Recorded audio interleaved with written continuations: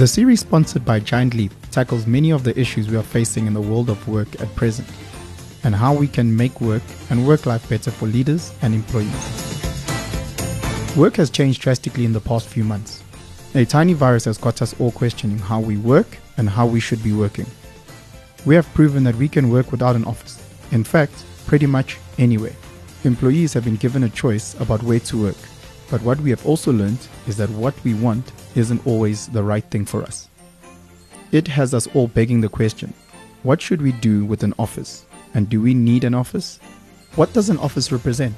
Linda Trim, director at Giant Leap Workspace Specialists, chats to some of our top industry leaders and professionals on their thoughts around work and what the future of the office holds. The saying goes, effective workforce, effective workplace. Throughout the series, we tap into the minds of great leaders and professionals to explore the question that has everyone talking. Where is the office?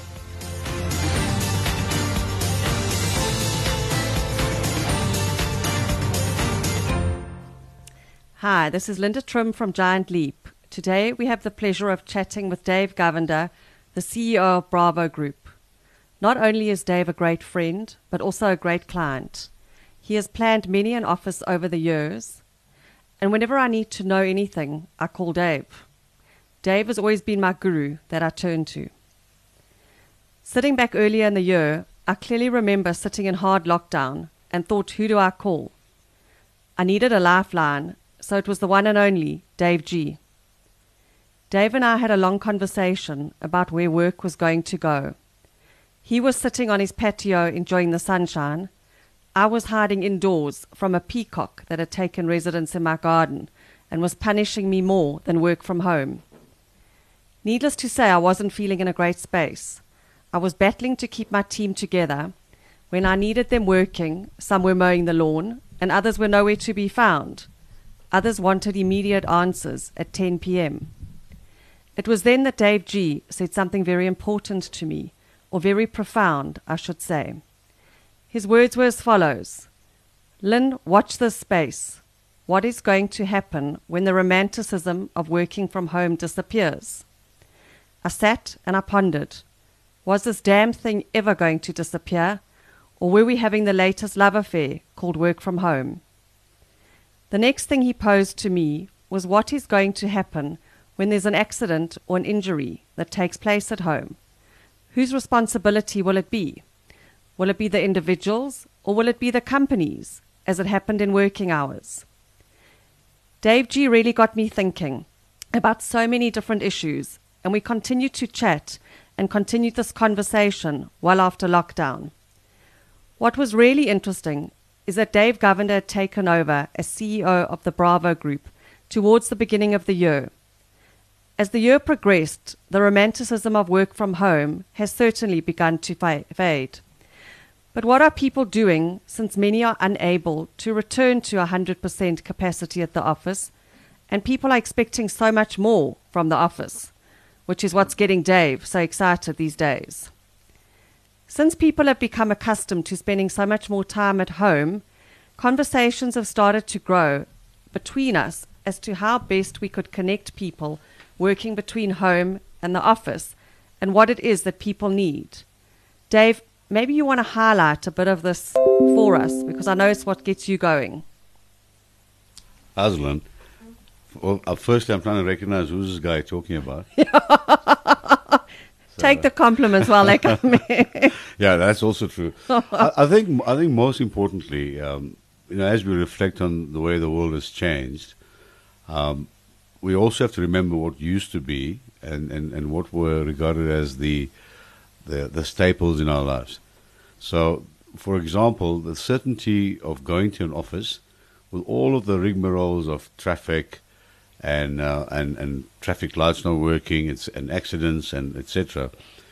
Even though we will complain about it, I think the certainty that it gave us is something that everybody missed immediately. There was work from home situation. I think like many people, you would have noticed people are saying, I feel like I've been working longer and harder than I've ever worked in my life. And that's true. Because now your lunch break is no longer your lunch break. You're eating on the go. No one's complaining about whether you're eating on the couch or in your bed or under your gazebo. But you're working, right? Correct. So I think the biggest challenge will be for those people that still haven't stepped back into the office environment proper. You know, we've heard about the mental health issues. We've heard about productivity issues. It's not as if the world of work was perfect before, but it was certain. And I call this the trust deficit currently. Everybody wants to trust something, and certainty is that trust. People may not like it, but they trust it. So, you know, working from home, yes, comes with all of the trappings of leisure. When you feel like, you log in, you do the necessary, you make the phone calls, you get onto Teams or Zoom. But when you put your pen down or you close your laptop, you still know that you're available. It's different from working from the office. And I think what I've been trying to sort of reconcile in my head is, at what point do you create that equilibrium that it doesn't really matter where you work from, as long as you have the comforts and the trust that you need. I love what you're saying, and I read a brilliant article in the Wall Street Journal last night about people who are just slowly starting to return to the office and what the reaction's been of these people. So some said it had a feeling of strangeness to go back, and others said they were completely excited. And the things that really came up were quite fascinating. One lady said she was permanently starving and had to keep a snack drawer at the office because she was used to baking banana bread at home. The next one said they really had separation anxiety from their dog and had to disappear during the day. I know that feeling. I mean, there was one Teams call, which was also full video. You know, all of our teams were always almost on audio, and that's to preserve the connectivity and effectiveness of it. And on one of them, in fact, it was my first board meeting at Bravo, just before I started. And I joined, and, you know, Bravo had it on visual, full visual. So I thought, cool, you know, let me just brush the hair and look presentable. And almost in the middle of the board meeting, here comes my golden retriever, and he smacks his head right in front of the screen. So everybody got a big dose of dog. Part of the board meeting. And I think, you know, to your point about that withdrawal symptoms, when people, it's a strange place, right? I mean, moving office for everybody is a new experience. Huge change You management. you could be in a building in an office environment for 20 years, go to a brand new ultra-modern office, and there's huge change management effects of that. When we went from office to home early March, you went to a place that you trusted already. Correct. You knew what was there. You almost visualized before you started working which area of the house you could be working from, whether it was your gazebo, patio, bedroom, lounge, dining area, but you knew that. All you were wondering about was, am I able to have proper signal in terms of connectivity? So just like that, I've been thinking increasingly, and if I bring it back to what I do and what we do in terms of the business environment, it's about enablement. So you want to know that your network is stable. And what's Murphy's Law? In every single Teams call, the line will drop. That enabling hasn't happened and hasn't been perfected yet. You want to know that, you know, the wife or the husband or the dog or the friends or don't suddenly walk in and ask a question in the middle of you Boil answering. the kettle. Or exactly. Or the absolutely mind-boggling invention called the leaf blower. Doesn't start up. We have that on a Tuesday morning. Exactly.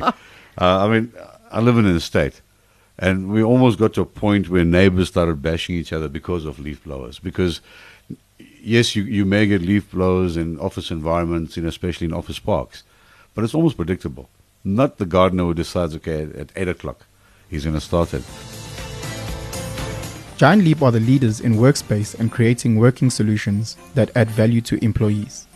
They offer expert advice on how people should be working, how often they should be coming to the office, and what settings we need going forward. What is the future of the office, and is one proposition better than another? From a Bravo perspective, I think, and this is something that's increasingly top of mind for me, how do I create an environment in an office environment that allows the people in those offices to still feel the creature comforts from home? So that was very much what came up in the Wall Street Journal. Yeah. People said they were thrilled to be back at the office. But Thrilled to see people that they didn't even know they would miss or had Yeah. missed and connect with them. The most exciting thing was to have a photocopier or a printer and actually be able to be tactile and Yeah. have documents that you could write on and highlight. But what they missed the most was the comforts of their home. They loved the space in the office that you could move about, because obviously a home is a lot more restrictive for most of us. So Dave, you've really gone into one of the most exciting markets where you've got mattresses, lazy boy couches, you name it, everything for the house. Mm-hmm. But how can we now merge what you've got with what the office has to bring those comforts for people into an office? Okay, and to answer that question, then I think I've got to go back to what do we pay? What do we think we pay for? We pay for productivity. We pay for output. We pay for objectives being met. The world is, probably because of convenience, the world has blissfully ignored the fact that whilst COVID has been around, productivity levels have been maintained or improved or dropped for various reasons. And in South Africa, we can't claim to have had the highest levels of productivity, but companies have been working and they're trusting their staff to work from home. So productivity is one of those measures that, assuming at whatever level it was, if we're able to maintain either side of the environment, work from home or work from office, I think if we can get that balance right in terms of saying we actually don't care where you work from, as long as there's productivity levels that we expect and as long as the output is there on time, that's effectively the new world. It's not so much the controls that we want. It's more about the social part of working in an office that's very important. Because if we have to get to the point of saying, well, we need people actually physically present for certain types of meetings, for certain types of interventions. Sure. So the office will not disappear, should not disappear. We need to be able to create an environment that allows you to still, and I'll use an example. If it's winter, why can't you have your little blanket in your office around you? Because you're not offending anybody. So we must take ourselves a little less seriously about office rules. And I'm not saying you can come into the office in pajamas, but look presentable, Yeah. like you would look presentable if you're doing a Teams call from home. But allow our offices to be built to create that kind of ambience. Nothing wrong with a few formal or informal couches, and people sit around and have a discussion on a meeting rather than sitting in a boardroom table. The aircon's blowing at 16 degrees Celsius. Nobody's comfortable. And you're thinking to yourself, geez, at home I was there in my comfort and I had my blanket and I was able to still be giving the same kind of output. So what I'd like to see is the way we design office spaces change. It mustn't be the clinical, steel and solid wood or we need to soften it down, create a bit of that ambience, focus on productivity and output rather than focus on aesthetics. I think that's where and that's where we can come in. And I think we've learned you don't have to be sitting at a desk and chair to do it. You can sit in your lazy boy and be as productive, if not more productive, because you've chosen the space that works for you and you're comfortable in that space, which has a huge impact on people. And Dave, the one very interesting thing I know we found with COVID and lockdown is people really are very pro-local production. Mm-hmm. And I think it's forced us to realize the importance of supporting our own economy here and what can happen when we go into lockdown when you can't get stuff internationally. Now, at Giant Leap Group, you guys have always been pro-local. Mm-hmm. What are your thoughts around this, or what is the sort of feedback you've had with it? It's absolutely the most important or single most important imperative that government can get right, which is to seriously, if you're allowed in China, you didn't get your stuff out of China. And irrespective of whether there was a pandemic or not, suddenly it changed the entire focus on here and now. When your car breaks down, when you have a puncture that you can't repair, who's the guy that you call? It's your local dealer. You're not calling the manufacturer in Germany or China to say, I've got a Very breakdown. much.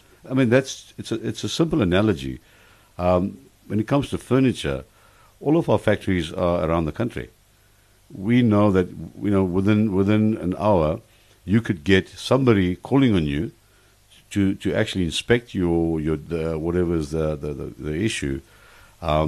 Yes, the raw material may come out of China or anywhere else in the world, but the fabrication, the attention to detail, the ability to recover on a failed consumer complaint problem, or the ability to collect and replace is here now. So I think government needs to get that right. And I know I'm very aware that as part of our work we're doing with the DTI, as well as the South African Furniture Initiative, we're focusing heavily on that. Through a process of localization of supply, through the process of tariffs, and penalizing or planning to penalize where it matters. So we may need certain raw materials that are absolutely not available in South Africa for obvious reasons. All good and fine. You don't penalize the imports of those types of products. When it comes to finished product, though, South Africa is an industrious nation. We can make things. We need to trust ourselves more. And I use the analogy, for every one couch that's imported into the country, that's another job that's not created locally. That's another 10 mouths that don't get the benefit of that salary in South Africa. So as Bravo, as the market leader in our space, we're absolutely fully supporting that. In fact, we actually signed up to the Proudly South Africa initiative. We believe in it. And we want to play our part in making sure that we can not only satisfy our local needs in terms of job creation, creating or recreating the craft industry, whether it's cutting and sewing of fabrics or leather, whether it's crafting the wood that goes onto furniture.